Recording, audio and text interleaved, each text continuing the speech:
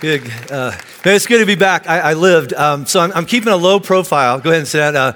I'm keeping a low profile because there's something wrong with you people. It's like you see somebody in a sling and you go, I think I should punch them in the shoulder. What is wrong with you? And so we do have trained security, and they will tase you if it even looks like you're going to hug me, just so you know. And I have a concealed carry taser right here. And so, no, it's really good to be back. Hey, if you haven't been around the last few weeks, first of all, give it up for Ben Foote. He's been knocking it out the last few weeks. And he'll be so mad that I did that, but he's and he has a baby coming December 20th, my 5th grandkid, by the way. Yeah, anyway, so let's get into this. So we've been in this series. This is week 6 of this series where we're asking this question, can people really change? And what we're recognizing is that we can pull off external change for a while if we try hard, we can behave different for a little while. But the reality is that if anything's going to really change in our lives, something has to change on the inside. Right? Even Jesus says that everything we do and say is really an overflow of what's going on in here. So if we want our marriage to change, if we want our family to change, if we want our addictions to change, things like that, it's not just stop doing things or start doing things. It's something needs to change inside of me, right? So we've been taking like the most important parts of our life. And I'm sure we've missed some, but we're trying to hit the big ones, the most important things where the stakes are the highest. And we're running each part of this life through these 5 words or these 5 steps or these 5 filters, whatever you want to call them. If you have your program with you, it's week 6. You should know by now. Get a program, all right? There's five boxes on your program, and we're running all the parts of our life through these words or through these steps to see if anything can really change. And if for things to change in our life, there's things that only God can do. They're beyond our pay grade. We just can't fix those parts of our life. But then there's a response to that too that is ours. And so if you look at that on your program, the first word is this. It's grace. And here's the reality, folks. We all have parts of our life that we go, you know what I'm doing and what I'm believing and what I'm holding on to, it's different than what God says is right and true and good. We all have that, and that by definition is sin. Okay? I believe I'm holding on to a belief about myself, about other people, about God, and it's different than what God says is true. I don't know when it started. I don't know how long I've been doing it, but it's not working, and that by definition is sin. So the first thing we need to do, whatever part of our life is go, first of all, God, will you forgive me? So grace that forgives, okay? Because we were not meant to carry around guilt and shame and condemnation. It might get our attention, but then we need to get rid of it and move on, all right? So we have to ask God to forgive us. There's other parts that this grace helps us, is there's parts of our life we've been doing it for so long. It owns us. We would look at things that are addictions and behaviors and the way we've been acting, things like that, and go, you know what? I cannot even picture my life not doing that. Or not having that. And that same grace, Jesus says, it's like it can break the chains of that addiction. It can break the chains that hold on to you and now make freedom possible. It can open the door to make freedom possible. But then there's the other part that this grace we've been talking about is there things that are going on in our life. We might be a Christian or whatever, but we know it's wrong, but we've been doing it for so long. We feel so ashamed. Like the idea of having a conversation with God is the last thing we want to do. And we feel disconnected. And I'm not talking about we feel unsaved. We might feel that way. We're not, all right? Once you're saved, okay? You don't screw up Tuesday and become unsaved. But I just feel so embarrassed and ashamed. I don't feel like I can even talk to him. And he feels like a million miles away. This same grace has the ability not just to forgive us, not just to set us free, but actually to bring us close again. So we can have friendship and intimacy with God. So the first part that we're going to talk about would be this. Well, the part of your life needs to go to that first word, grace. I need some forgiveness. I need some freedom. And God, I need you back in my life, okay? So that's the first word. And then if you look at the next box, it's the same word, grace, because grace can be applied on several levels. Meaning this, whatever's going on in this part of my life, what is it about me on the inside that makes me do that?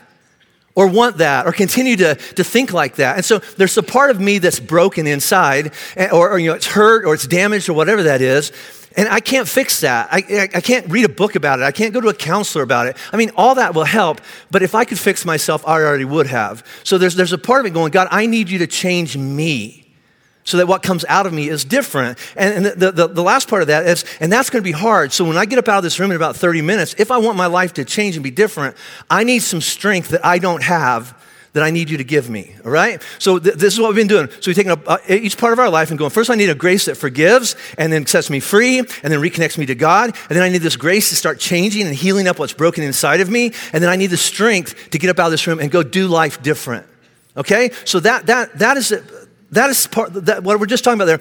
Only Jesus can do. We cannot do that on our own. And we look at the parts of our life that are coming to mind right now and we think, you know what? Even with Jesus' help, honestly, I don't think I can change.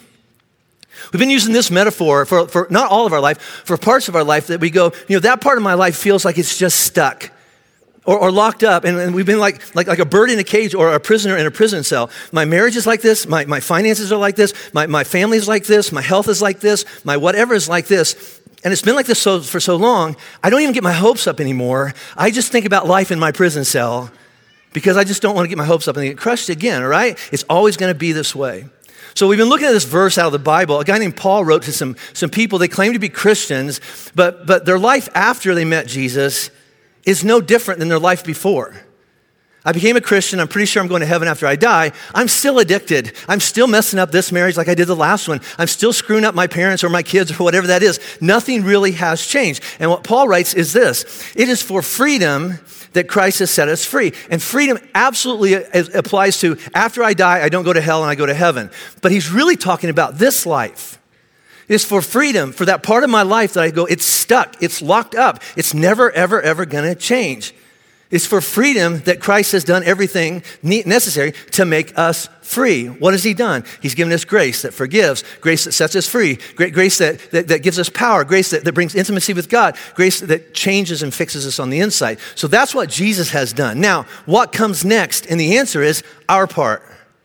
Our part, okay? Meaning this, all right? So if Jesus has done all that, here's our response to that. Stand firm, therefore. What do you mean, therefore? Because Christ has set us free. And do not submit again to a yoke of slavery. Don't go back to the prison cell, right? So we do something. It's not just sit on your couch and ask God to change you. I mean, you have to ask that. But then you get up off the couch and we do something. What? We stand firm. We do something different. We take action. It's for freedom. It's for this new, better life that Christ has set us free. I don't want to go back to the old ways. And here's the thing. I believe that the reason Paul wrote this is that he knows what a lot of us know. It's very possible to be a Christian. It's very possible to put your faith in Jesus and, again, have absolute certainty that after you die, you go to heaven after you die, right? But it's possible to believe all that's true and still live like a slave today, right? I'm free in Christ. I live like a slave every day. So what's my part now that Christ has made freedom possible in this part of my life? Well, here's our part. It's the same thing. The next word on your program. It's vision. You gotta start thinking about what could my life look like if that part of my life was anything close to what Jesus said is right, true, and good. And the next word would be this: intent. Do I want that? What would I have to do? What would have to change in order for me to have that not just be a vision in my life, to become a reality in my life? And then this is the hard part. And then what's my strategy? What am I going to do different? I know what I've done in the past, but what do I need to start doing different so that part of my life is different? And so we come to this part of this series, and this is the one I'm probably the most nervous about. All right, and and the reason a lot of you are still here because you didn't get a program, because the word's right there, what we're going to talk about today. So can people really change when it comes to their financial world? All right, and so here's what you're going. What we're not going to talk about. Can people really change and make more money? That's a great talk. It's not my talk today, okay? Is it possible for my income to go up? All right, those are not bad questions. That's not what I want to talk about today. I want to talk about money in the same way that we've talked about every other part of our life, because the truth is that money is just like every other behavior and every other thing that we do. It just reflects something on the inside.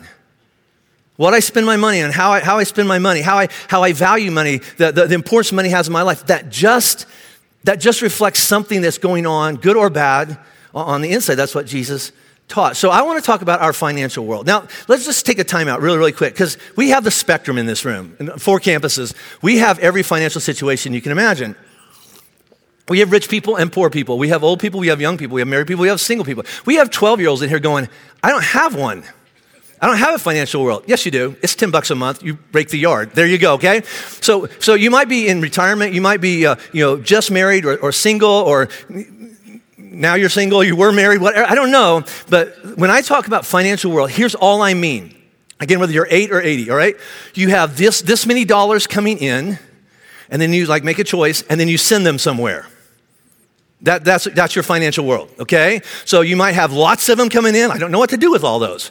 Come see me. All right, so you have this much money coming in, you make a choice, and then you point it out. Again, you have $10 coming in a month because you rake your parents' yard or something like that.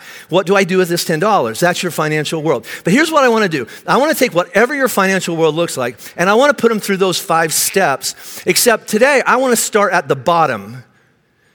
I want to start with strategy, and then I want to work our way backwards, because what we found is that whatever our strategy is, it just reflects something going on inside, okay? So here's the first intrusive question, and you might want to leave now. Again, it's just going to get bad. I'm just telling you, all right? Because it's really convicting. I would even say this. If you'll lean into this talk today, other than your decision to become a Christian, this talk has the most potential to change your life. All right? So, and I'll explain that more in a minute. But here's a horrible question. All right, strategy. What is and where has your current financial strategy led you, or where is your current financial strategy leading you? Where are you going? All right? Now here's what the question is not. Well, if I'd gotten that job, then my strategy would have been, you didn't get the job.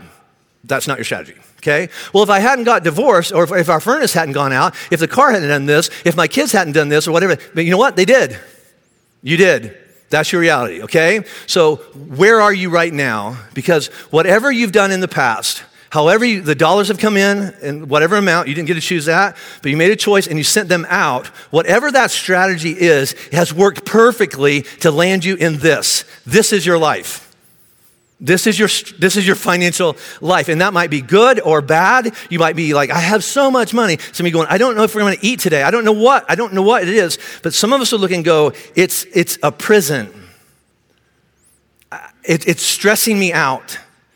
I feel like I'm locked up. Now, here's where why I start with strategy and not with our hearts and what God wants for our life, stuff like that. Because this consumes everything. We don't have time for anything else. Even think about the other 4 things, because again, I'm not a prophet, but if you're anything like me, sorry, but here's what I mean by that, is that I bet you spent more time stressing out about money than anything else you stressed out about this week. You spent more time worrying about and thinking about, what am I going to do? I would bet that most of the fights you had with the most important person in your life was about money. Right? Maybe it's with your spouse, what are we going to do? Or how could you spend that? Or why did you buy that? Or whatever that is. With your kids, you look at your kids and go, you don't appreciate anything, blah, blah, blah. And you look at your parents and go, you're so cheap and you don't, whatever that is, okay? That's just all hypothetical, I'm sure. But you had more arguments. I would even say this. You feel more guilt and more shame and more embarrassment, and right now, more anger when it comes to money than any other part of your life. And anger, what I found in my life, is really about fear and shame. It just comes out as anger. So why are we starting with strategy? Because everything else feels irrelevant. Why even ask? This is my life. Right? So that's my strategy. So we want to talk about intent. Here's a dumb question. Do I want it to change? Yeah, yes. But why even ask the question? Because you look at your financial world and go, yeah, of course I would like it to change. I wish I didn't have that debt. I wish I wasn't in that situation right now. But why ask the question? It's not going to change. Not unless I hit Powerball this week. I'm telling you, it's just not going to change. So why even ask, do you want it to change? Followed by this. What's the vision for your financial world? Win the lottery. Duh. I mean, that's just it. But here's the vision. Again, I'm not a prophet, but here's the vision for most of the room at all 4 of our campuses. Here's the vision for my financial world. Don't drown this week. Just tread water, right? Try not to disappoint my kids and let them down. Try not to make my wife angry or disappoint my husband, right? Here's the big one, because it's mid-November, folks. Try to get through Christmas without thinking about the bills in February. I'll think about them in March, right? All right, here's the reality. Here's my vision. My car doesn't work. Every time I turn on my car, it's a miracle. Every time I get my kids home from school and we're all alive, that alone is proof there's God, right? Because it's just horrible. My furnace doesn't work. My house is cold. Here's a vision for my life. I have school loan payments that come in the mail every month. My vision, my strategy, is I throw them away and pretend they're not real. That's a confession, right? And then I'll just deal with them, when the stack gets big enough. Now, let me take another time out here, because I know some of you wouldn't have come to church if you knew this is what we're going to talk about today. Some of you going, I'll go get coffee, and I'll be back in an hour, right? So that's what we're thinking about right now. I get it. You hate it when every time you come to church, it feels like they talk about money. I get it. Me too. But most of us, we go, you know why I hate it when churches talk about money? Because you can point to this church and this religion and this person on TV and all this kind of, and they rip people off. I would say that religious organizations are the worst manipulators of people and stealing and pressuring people to give money than any other organization on the planet. I think religion is the worst. Can I just say that out loud, right? I'm on your side. So let's don't talk about church right now. We'll get to it in a minute. Let's just talk about Jesus. Is that fair? All right. So what kind of Jesus would he be? What kind of God would he be if he said, you know what? Let's don't talk about money. Knowing the role that it plays in our life. Because other than the people that you love the most, money's the second most important part. So much so that when the money goes bad, it blows up the most important relationships. What kind of Jesus would he be? He says, let's don't talk about it. Right? Here's what Jesus actually said about money. And whether you're a Christian or not, you believe this. Jesus taught that money reveals what a person loves the most. Remember when you were single, you had all that money, and then you fell in love? And it's just gone, right? Because you spent it on her or him, whatever. And then it was just the two of you, and you had all that money, and then you had children, and they're like so needy, and so you have to give them all this money. So if I want to know what you love, just show me your bank statement, right? What do you love the most? That's where I'll get all your dollars. I'm addicted to that. You love it. That's why it gets way too many dollars. This is my favorite hobby. Well, it has to be. Why else would you point that many dollars at it, all right? So Jesus said that whatever a person loves, that's what they're going to spend their money on. He did this, all right? Jesus taught this. He said that what money falsely promises to deliver, and we know that's true, yet we keep doing it. We believe, and we know it's not true because it's never worked so far. If I have enough money, I'll be safe, I'll be secure, and everybody in my life will be happy. We really believe that lie, and then we get it, and it doesn't work. But Jesus taught that what money falsely promises to deliver has the power, when we chase that, to choke out God's word in a person's life. We spend so much time trying to get to what money promises to deliver, even though it can't. We don't have time for God. I get it. Or here's, I think we're good people. I really do. I think we look at God and go, God, I'm going to get back to you as soon as I pay for that and I get that paid off and I get that taken care of. And you're next on the list. And you know what? That never gets taken care of.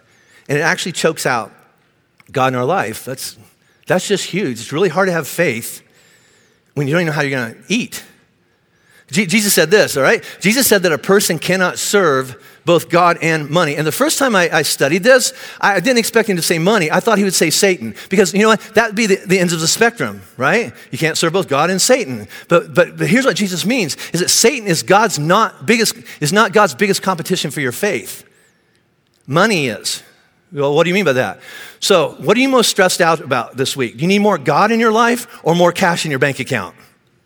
Which would make you feel better or safer or more secure if you get $1,000 unexpectedly in the mail on Monday, or you got reminded about how much God's going to take care of you? And the truth is, you cannot serve. And here's the other thing we looked at a couple weeks ago. The word serve, you can take that out. And it's the same words. You can't worship both God and money, because what you worship, you prioritize. And what you don't worship goes down the list. So what are we worshiping with our time and our effort and our attention? What are we prioritizing more? Going and finding some more money, or making sure that God and I are on the right track? Because you can't serve one. Jesus says, you'll love the one, and the other one, you just don't have time for. You'll hate. Money is the leading metaphor. When Jesus is looking for something to compare what's going on in our spiritual life to something going on in our physical life, money is his number one. It's kind of like money. Over and over and over, because we all have to have money.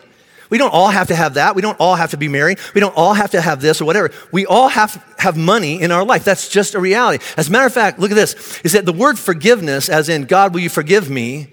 And the financial term, cancel a financial debt, like Chase, I paid off my debt, all right? It's the same word.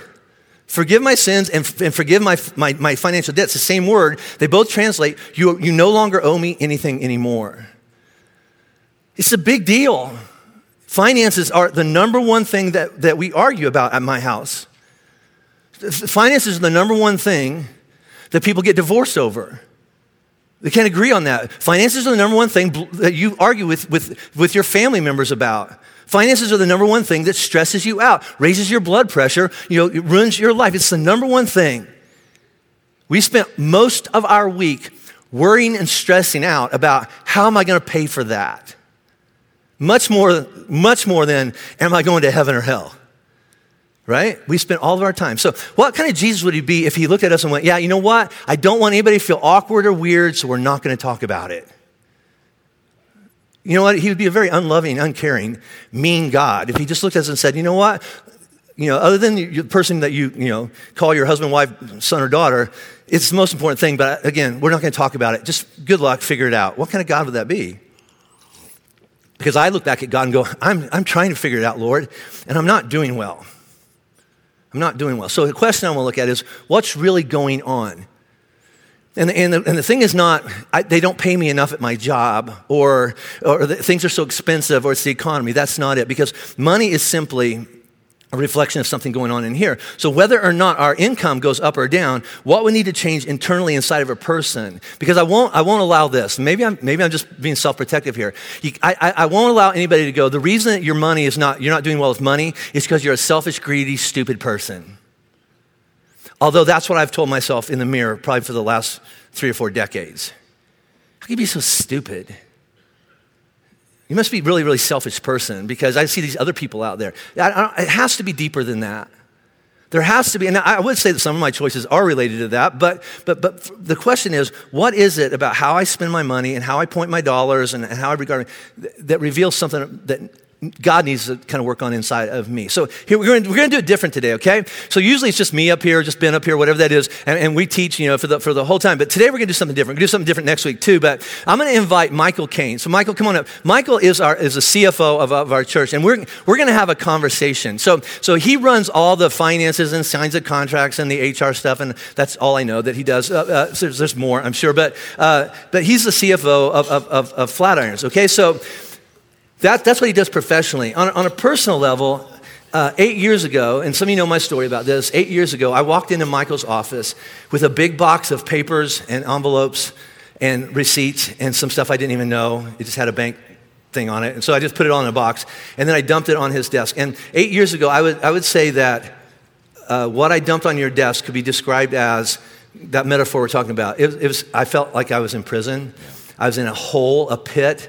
And there's no way to get out. My plan to get out of the hole was to keep on digging, right? And it just got worse and worse and worse. And I dumped it out. And he from that day, for the next 6 years, we walked from prison into freedom. So I would say this. This is why I really want you to lean into this. I've made 3 great decisions in my life. First one, I asked Jesus to be my Lord and Savior. The second one, I asked Robin to be my wife. And the third one is I walked into his office and went, I need help. And Rob and I were talking about this last night when I got home, and she says, Jim, we would still be in prison, and I wouldn't be the pastor of this church, and I'm not sure if we'd be married. I don't know where we would be. It's Jesus, my wife, and this, you're part of the Trinity, right? Wow, I just thought of that. But so Michael's job is CFO. He runs all the finances of this place, But your office door is 2 down from mine, and I walk by your office every day, and most of the time I see you in there doing personal counseling for individuals, single moms, couples, all that kind of stuff, trying to figure this out. So can you describe for us the typical person that ends up in your office, what their strategy is and what's going on? Yeah, so I have a best friend whose name is Bob. Okay, I really don't. He's my best imatginary friend, Bob. Yeah, he has many imaginary friends. It's so scary. He's just a culmination of all the people that I've talked to. So let me just walk you through Bob, right? Maybe that'll stick. So Bob wants to go to college. He enrolls at CU, but he doesn't have the money to pay for CU, and his parents don't have that either. So when he graduates from CU, he has $50,000 worth of student loans when he gets out. Then he gets a job. And the paperwork that comes to Bob on that first day, W-2, all the rest of that stuff, there's a paper in there that says, how much money do you want to give to retirement? In your 401k or whatever that might be. And he goes, I'm 23. I've got 40 plus years to worry about that. I'll get to that later.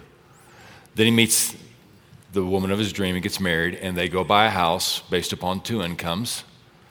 And then a couple years go by, fast forward, and his wife tells him that she's pregnant, and she wants to happens. It happens, and she wants to cut back at work, and she wants to go part-time, and rather than say, oh, honey, God has so richly blessed us, right? I'm so happy. The first words out of Bob's mouth is, how are we gonna make our mortgage payment? Which, in Texas lingo, goes over like a turd in the punch bowl. Yeah. He said it. I did. Yeah. That's the only thing you've ever written down in church, turd in punch bowl. That's good. My mom taught me that. Your mom taught you. My mama taught me that. Great. That's right.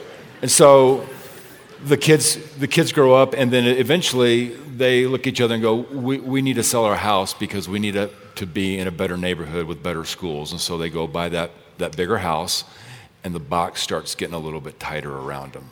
And they come here into Flatirons. They keep, every time they go out of the church, they don't quite look the offering bucket holder in the eye, because I'm going to get to you, as God, as soon as I get this mess straightened out, right? Yeah. And life just bumps along, right? You know, the kids need braces. I need a new car because 3 car seats won't fit in the back of my Civic. I know that. That's a confession right here. Yeah.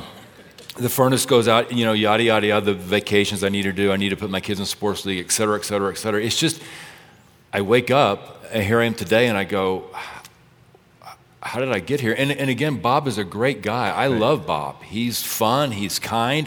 He's not selfish or greedy. He just didn't really have that strategy, that vision, that intent. So stressed out. Yeah. We've been talking about here over and over is that Jesus said, I came to give you a life that's abundant and full and good, right? And it actually means something. And Satan wants to steal, kill, and destroy. So what you're describing, like what's going on in a person's head when they get in there because it doesn't sound like abundant life to me. So what are they feeling? So let me turn the tables and ask you, when you came to my office 8 years ago, what did that feel like? Complete shame. Embarrassment, and I felt like I was stupid and the worst husband and father, but I did the best I could. Yeah. Like I just wanted to provide well. You're not selfish or greedy or stupid, right? Life just not happened. Always. Not always, right? Yeah. But probably if you put one word on it, it would be hopeless. Mm-hmm. This cannot be fixed. So I brought that box in and dumped it out, and the first thing we did was, let's just see what it is, all right? So I had 26 loans, mostly school loans, and then credit cards. So 2 things got me in your office, because usually you just have to hit a wall, right? Before something happens. The first one is we were getting ready to start a building campaign to build this Lafayette campus so that we could build more campuses down the road. And I was sitting in my family room, and I knew I was getting my talk ready for that weekend, and I said, hey, Rob, my wife's Robin, and I said, hey, Rob, we've got to get back to tithing. And she said, what do you mean get back? I went, let's watch TV. And so hold on. So how'd that go over? Turd in a punch bowl. Yeah. And she looked at me and she was, I trusted you. Yeah. I'm like, yeah. And so I was about to go up on stage and tell people, hey, I'm going to ask you to rearrange your financial world so that we can build this building and then campuses and take the gospel out. But I don't do that. Yeah. So I don't tithe. I'm the pastor of this church, and I don't tithe. And then we counted it up. I had $155,000 worth of consumer debt. I had 2 car loans. I had 2 house payments because I hadn't sold my house in Kentucky. I had a bunch of credit cards. I was driving down Highway 7. This is one of the worst moments of my life. I was driving down Highway 7, and my daughter calls me from Tennessee going, hey, Dad, so I got the last semester of school, and it's due next Tuesday. And I'm like, okay, babe, no problem. And I call Nelnet, and I say, hey, so I need this last tuition, this last semester. And they said, Mr. Bergen, you're tapped out. You have no more credit. And that's an Shinola turd moment. Yeah. And so I panicked. I'm like, because I'm not going to call my daughter and say, you can't finish college. Right. Not after all that. I just can't do it. So I went home and I started digging through drawers, and I found a Discover card that I had forgotten about. And I went to Chase Bank and I got a $9,000 cash advance at 28% interest. See, I don't know, you sighed at that, and that's not helpful, all right? It's really judgmental is what it is. And see what I have to work with. But it's in the past, right? Yeah, I know. It is in the past, but then, so that was like the crown jewel, but 155,000, and so, and I like, it can't be fixed. And I remember when I stood up in front of the church, I said, this is my life, and I can't ask you to do anything that I'm not willing to go first. And so I had met with you, and I told them, I'm going to work this out, and if not, I've instructed the elders to say, go find a better leader, because I can't do this. And so we started working on it. Yep. Right there. And so what did that process look like? And then very similar to that medical appointment when you're 50. Right. Men, you got me? You got me there, right? So, very intrusive. And so, that's pretty good. Yeah. Right? So we laid it out. And so we had fixed cost, right? Yep. These aren't going away. You can't pray about them. You can't call Discover and go, can we just forget it? And they, no, all right? So these are the loans and things like that. And then you had the other thing called just life. Like you have to eat food and you have to put gas in the cars and all that kind of stuff. And that's just what I was most worried about. Mm-hmm. Is that I thought you were going to come back and go, all right, if you ever want to be out of debt, then basically it's just going to be this just this horrible life for the next 5 or 6 years where you're only going to eat beans and rice, and you're going to stay at home, and there's no cable, and there's no, and you can go to the library. So, yes, right. Don't be overdue. And so it's like that. And I can't do that. I've got kids, and nobody can, right? Right, but this is what I create in my head. Right. You're just going to just be the hermit. Yeah, and everything you said. So what's a realistic number for this? Mm-hmm. For eating out and for groceries and for this and that. And so then you put us on a budget. Mm-hmm. And so, and then we started working that budget. And your wife's loved me ever My since. wife still hates you. Yeah. And I don't like you several times, but it was hard. It was really hard because it'd be like, I get an email going, so why did you spend $30 at Target? I'm like, Robin, hair products, it's not me. So... But when you walked out of my office, when we had a plan, tell me what that feeling felt like, even if it was.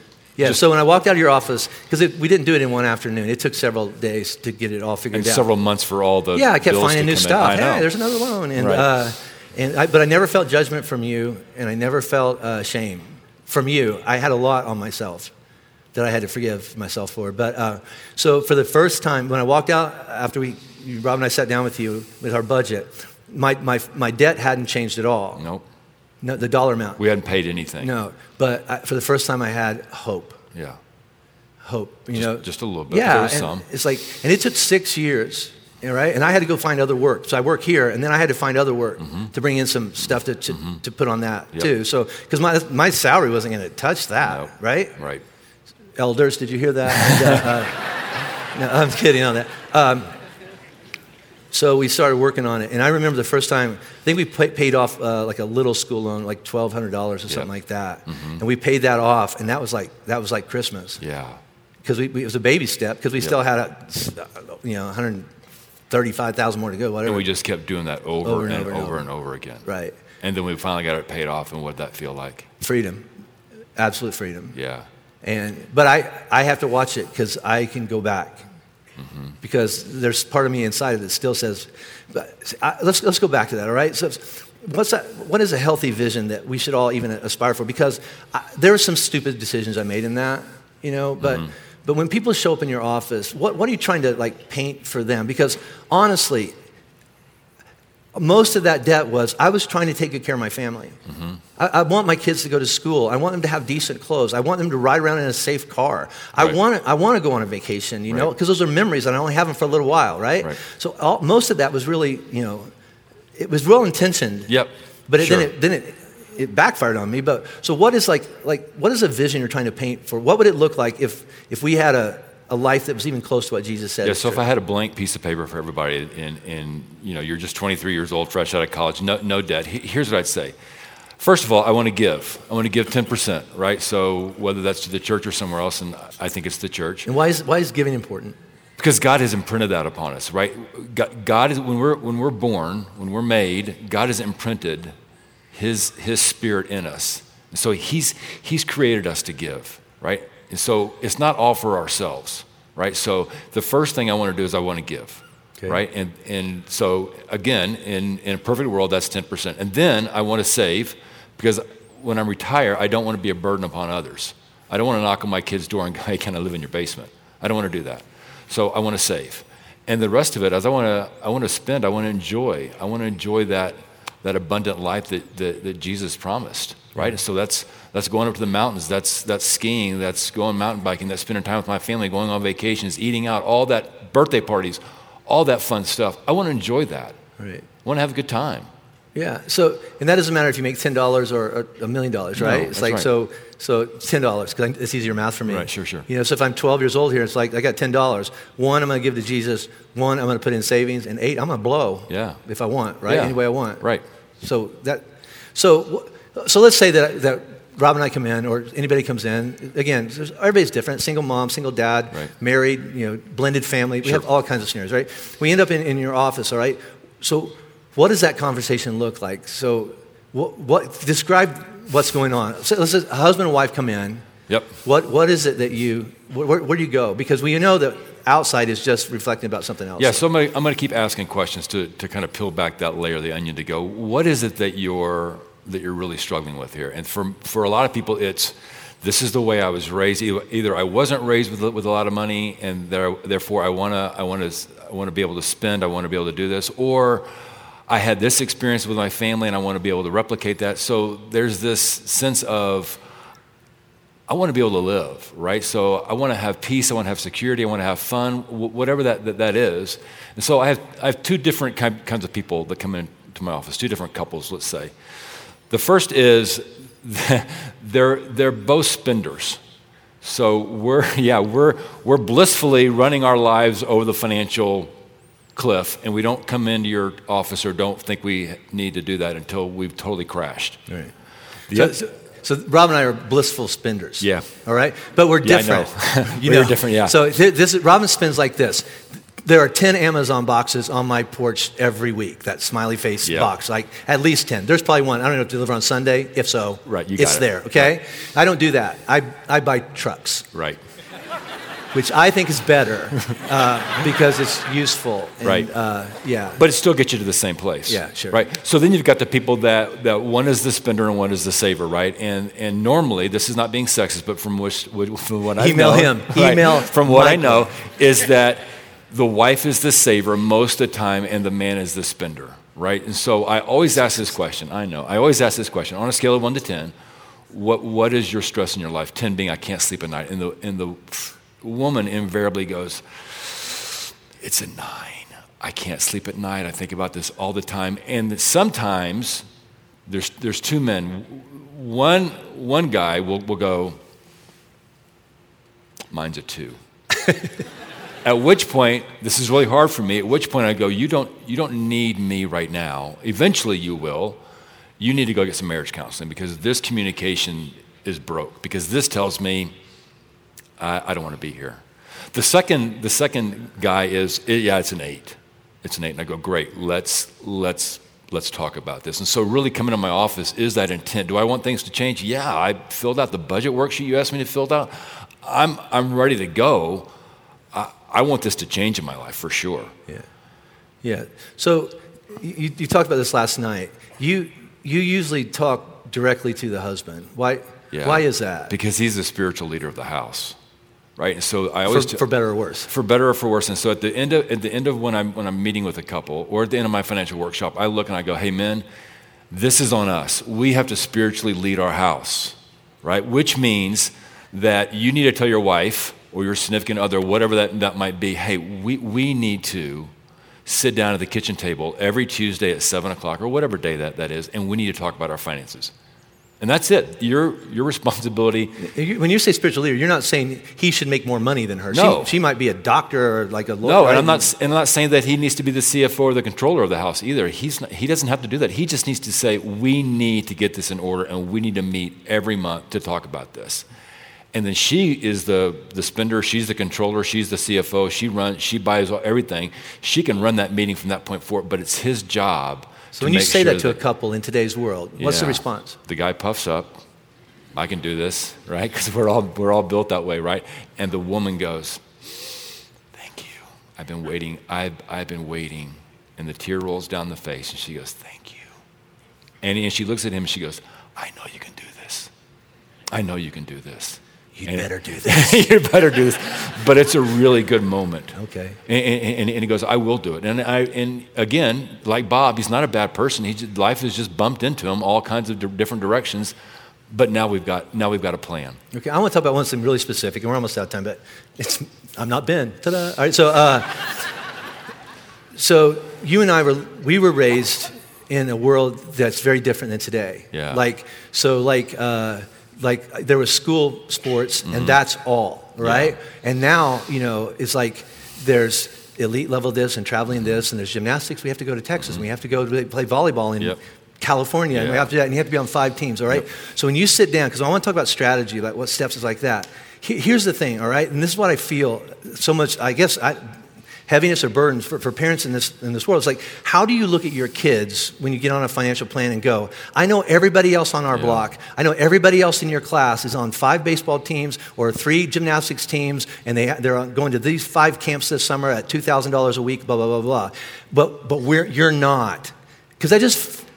see if I can empathize. It feels like I'm a bad parent if I'm not doing everything, because my kids, I want them to be happy. So how do you even address that? Yeah. First of all, my 12, 13, 14-year-old, whatever the case may be, doesn't run my house. They're not the parent. I'm the parent. Write that down. And I also know, you need to hear this. Listen, your 12, 13, 14-year-old, whatever that might be, they understand that there's tension in the house, that mom and dad are fighting over a moment. They feel that. They're not stupid. And so sit down with your kids at an age-appropriate discussion and go, Mom and Dad are trying to figure some things out financially. That doesn't mean that we're going to be homeless or we're not going to have enough money to eat, but things need to change, right? So we're going to do our part as parents, and we're going to make some really hard decisions. We're going to scale back. Instead of that competitive, baseball league, we're going to play Little League this year. Right? I hope to play competitive next year, but we'll see. But we all need to be a part of that solution. And you'll be surprised. Your kids may grumble about it, but they'll feel really, really a part of the family to go, Mom and Dad are including me in this. Yeah, and let's be fair. If you're going to ask your kids to make those kind of sacrifices and you're going to play $200 rounds of golf, they're going to notice that too. Oh, yeah. Right? You've got to lead out, right? So let's start, because we're a minute over. But where do you start? Like, give me 2 or 3 steps. Like, if we walked out of here going, okay, we want a better life, okay? Yep. So give us 2, maybe 3 steps. Where do we start? Yeah. So the first strategy to do would be there's a financial workshop coming up here at the Lafayette campus in the West End on December 2nd. Sign up for that, right? December 2nd. Sign up for that. The second thing is... so if it fills up? And if it fills up, we'll have another one December 9th at the West Campus up in Genesee. And if it fills up? And it fills up, I need to have a Christmas break, and then I'll pick it up in January. We'll just keep going until everyone gets a chance to go, I feel like my finances are on a better foot. And I think there's like a $20... Yeah, there's a $20 fee. Look, if you go, I can't rub 2 nickels together, I'm totally broke, there's scholarships available. Oh, you charge it? No, don't do that. I'm kidding. That's a joke. The second thing is, the second thing I want you to do is I want you to do nothing. Which I mean by that is, don't make it worse. Don't go, well, I'm going to go to the workshop on December 2nd, so I'm just going to go on a 2-week bender. Don't do that. Don't do that. I'm not going to do that anymore. Right, don't do that anymore. Yeah. And the third thing I want you to do is anticipation of the class, or even if you're not going to the class, you just want to get a better handle of your finances, do this. Go back with the last 3 months and go, how much money did I pull in? How much money do I make? And how much money did I spend? And write it all down or download it off of Quicken or QuickBooks or Mint.com or whatever that is for you. And then put it in a budget format, which you can get online at our website, and go, where does this all stack up? So that if you do go to the class, you can go, I'm light years ahead of where I would be had I just walked in cold turkey. Or I can now sit down with my spouse and have that conversation. Or have that conversation with me if I'm single. Okay, I want to go back to what I said at the beginning. It's like, people hate to hear churches talk about money, okay? A few weeks ago, we talked about Jesus being tempted by Satan. Yep. And Jesus' response was, don't put the Lord your God to the test, all right? But there's this one verse in the Bible where God says, except for this one area, and it's money, right? Yep. Malachi 3 says, so bring the whole tithe into the storehouse, I want you to talk about it. There may be food in my house. Test me in this. And that's a financial thing. And then says God, and see if I will not throw open the floodgates of heaven and pour out so much blessing there will not be room enough to store it. So I want you to talk about this really quick, all right? See, people, I don't know what church you grew up in. I don't know what anybody gives here. I don't have dinner with the rich people. I honestly have said, put a wall between me and that, because I don't ever want to be accused of, he pays attention to them, because I don't know what you give, all right? Unless you tell me, and then I'm like, that's not enough. That's not true. That's not true. I'm kidding on that. So let's talk about tithe, and then talk about what that means, and talk about blessing, and then here's the other part of this, okay? If somebody walks in, this church is bigger than the town I grew up in. Yeah. Okay, really. So when I came to my home church back in Indiana could fit in the front 3 rows here on Easter. All right, that's a big crowd. All right, and so you walk into a place like Flatirons, you go, they don't need my money. Yeah. I mean, we're barely getting by and stuff like that. Why would I want to put money in a place like this? I mean, look, it's amazing. You know. But so talk about why tithe, why at Flatirons. And this is your shot. Yeah, so let me talk about the Malachi 3:10 first. And let me tell you what it's not. That is not, hey, put $10 in the bucket or $100 in the bucket or whatever that is for you, and then 2 weeks later you go to your mailbox and the Publishers Clearinghouse is giving you a check for $20,000. That might happen. You might start to give to God, and you may be blessed financially. And if that is, that's great, awesome. That's not what it means. What it means is when you give, you're connected to God, right? So when you walk by the bucket, even if it's just $1, God, I'm thinking about you. I love you, and here's my $1, $10, whatever that might be. The flip side of that is I'm working my plans to create more margin so that I can give more, I can save more, I can do whatever it is, right? Well, see, my budget was I'm going to get to you as soon as I get this paid off, and I'll make it up or something like that. And then I never did. So you're saying even if it's $1, it's just I'm thinking begin by giving something, right? And then work your plan so that you can continue to give more and more and more. So it makes $10 is $100, and not for Flatirons, but for the glory of God, right? So the word of Jesus can be spread, right? So why Flatirons? So that's the. But the storehouse in there that Malachi 3:10 talks about, that's the temple in the Old Testament, right? That's the local church. And so when I read that, I go, that's Flatirons, that's the local church. And so that's my tithe, right? So why Flatirons, right? When I look around here in Lafayette or any other campuses, I go, wow, looks pretty good. These guys don't need my money. I mean, we got a great sound system, moving lights, handsome pastor. We seem to have it all, right? And that would be true. If we're just going to circle the wagons and this is all we want to do. I would say we're fine. But that's not what we want to do. Look, Flatirons is about a movement and where we're going and where we want to be. So do your friends in Greeley want to have that opportunity? How about Fort Collins? How about Highlands Ranch? How about Parker? The list goes on and on. How about my friends in Phoenix, Arizona, or Dallas, Texas, or whatever that might be? And so I would say this. When we did the bricks campaign, when we built this building here, you got the same brick, whether you gave $40 or $400,000, right? The church needs everyone to be a part of it, whether it's $1 or $1 million. Begin by giving something, right? Because we're doing something super special here. God has specially anointed or blessed or whatever word you want to do this man right here, right? Do we agree with that, right?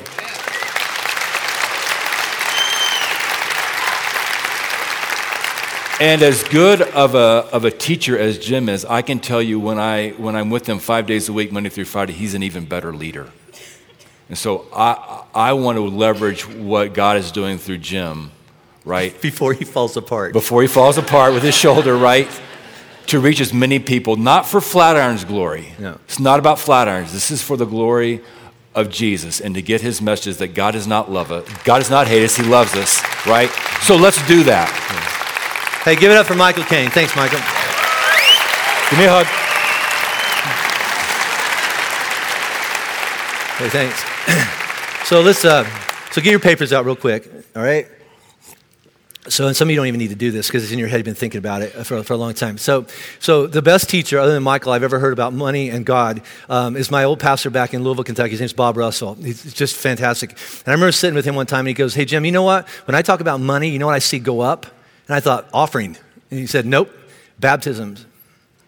Because if you can trust God with this part of your life, what are you going to hold back?"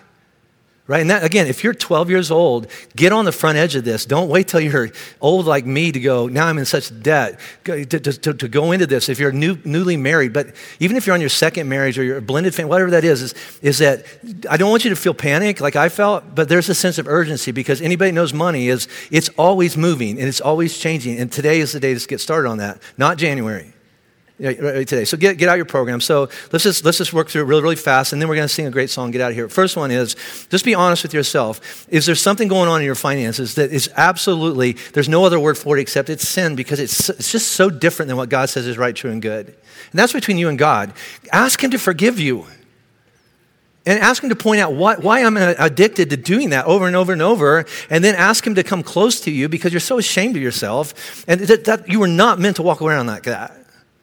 So ask him to take that off of you. The second thing is, what is it going on inside of you? The second grace, what is that going on inside of you that thinks that if I buy that or have that or fix that, then maybe that will accomplish this thing. And you know it's not true, but it's something that's broken inside of you. They're not going to love you if you put them in baseball. They won't love you more, and they won't hate you when you don't. They'll be mad, but you can't buy love. You know that. But why do we keep trying? All right? And then asking for the strength. Then following, going, so what do you want? The vision. My vision is to be debt-free by February. Not going to happen. So what is a reasonable vision going, what could my life look like? What would it feel like in my life if I didn't walk around with this ball and chain all the time? And then are you ready for that to happen? Because usually you have to hit a wall or, have to file bankruptcy or somebody threatens divorce or something like that before we pay attention to anything. Let's do it this side of it, right? What would need to change? And then strategy. Sign up for that financial workshop. If you can't afford it, we'll just come for free. And when that one fills up, we'll do another one, another. So I'm president of this club, all right? Leaders go first. I cannot ask you to do anything that I wasn't willing to go first. I was absolutely in a pit. And my stress, my marriage, if I had not gone and sat down with Michael, I wouldn't be married to Robin. I wouldn't have these kids and grandkids living close to me. I wouldn't be the pastor of this church. Money's that big of a burden. So take a step. Take a step and then take another one and just see where it goes. Okay, let's stand up, all of our campuses. I'm going to pray. We're going to sing this great song. It kind of ties it together going, so there's a day coming when we're all going to stand in front of Jesus. And that's the worst thing I ever heard in church because I thought that's going to be a bad day. Because here's what, I'm saved and I'm going to heaven. Here's the conversation I had with Jesus in my head. Hey, Jesus, it's me. And he looks at me and goes, I know I did it wrong. I did that wrong. I did that. I'm really, really, really sorry. And he's going to look at me and going, well, you're saved by grace, so come on in. And he's, and I'm like, all right. And I kind of go in and I just sit in a corner in heaven for a billion years, right? So I don't want that. This song is about this picture of going, I go in front of him, going, thank you for forgiving me and thank you for helping me. And whatever I have, I lay down like a crown in front of you and he just accepts me. That's what I want. That's what I want. But I don't want to wait for it till after I'm dead. I want it in this life. All right? So God, there's a lot of shame and guilt and embarrassment and fear going on in this room and in all of our campuses right now. So I just come against that in the name of Christ and just say that has no place in your kingdom. And so we lay that down and then we pick up Jesus and we say, we need your help. So we lay down pride and we lay down, pride. The only thing that would cause us to not go get help is because we're just too prideful. And so God, that has not gotten us anywhere. That strategy doesn't work. And so we come to you and we go to your word, we go to Jesus, we ask for help in this part of our life. And then maybe all the other parts will start healing too. So Jesus, we love you. It's in your name we pray. Amen.